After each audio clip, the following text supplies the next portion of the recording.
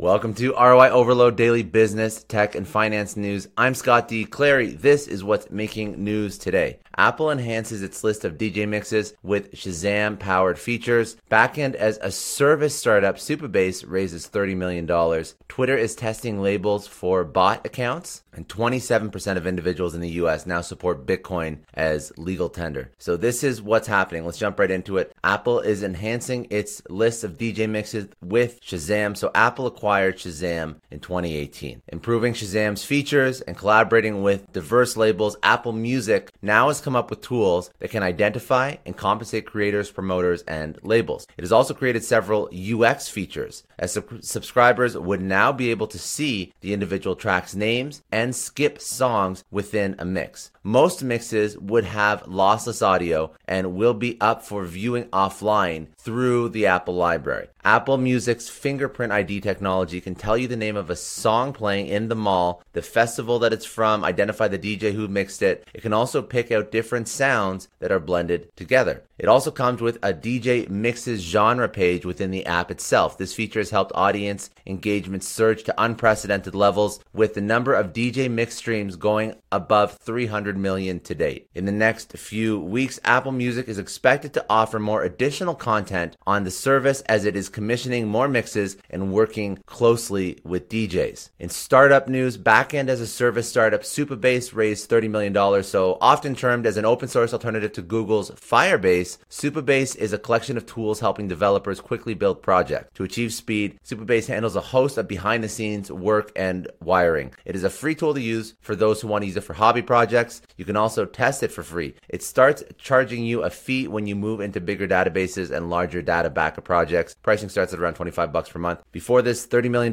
raise, the company had a $6 million round in December of last year. The round was led by Coatue. Other investors who participated in the funding include GitHub co-founder Tom Preston Werner, PagerDuty co-founder Alex Solomon, and Docker co-founder Solomon Hykes. Supabase is currently working with an entirely remote team of 24 individuals. In social media news, Twitter is going to test labeling bot accounts. So Twitter has started to roll out labels for automated accounts, also known as bot accounts. Examples of these bot accounts include automated vaccine appointment finders, disaster early warning systems, etc. During the initial rollout, a limited number of developers have been invited to apply the labels to their accounts. Yet, as per Twitter's plans, all developers will be able to access these labels by the end of this year. And lastly, in crypto news, 27% of the US population supports Bitcoin as legal tender. So, a poll was conducted by a well-known research and data analytics firm. The firm was YouGov. They found that 27% of U.S. residents support the government recognizing Bitcoin as legal tender. However, there is a difference between how this 27% of the population sees and supports the move towards Bitcoin as legal tender. So while 11% strongly support the idea, the rest of the 16% is in somewhat support of the notion. So they're not all in. More Democrats are in support of the move compared to Republicans, while 29% of Democrats were in the strong or moderate support of the idea. For Republicans, the number was 26%.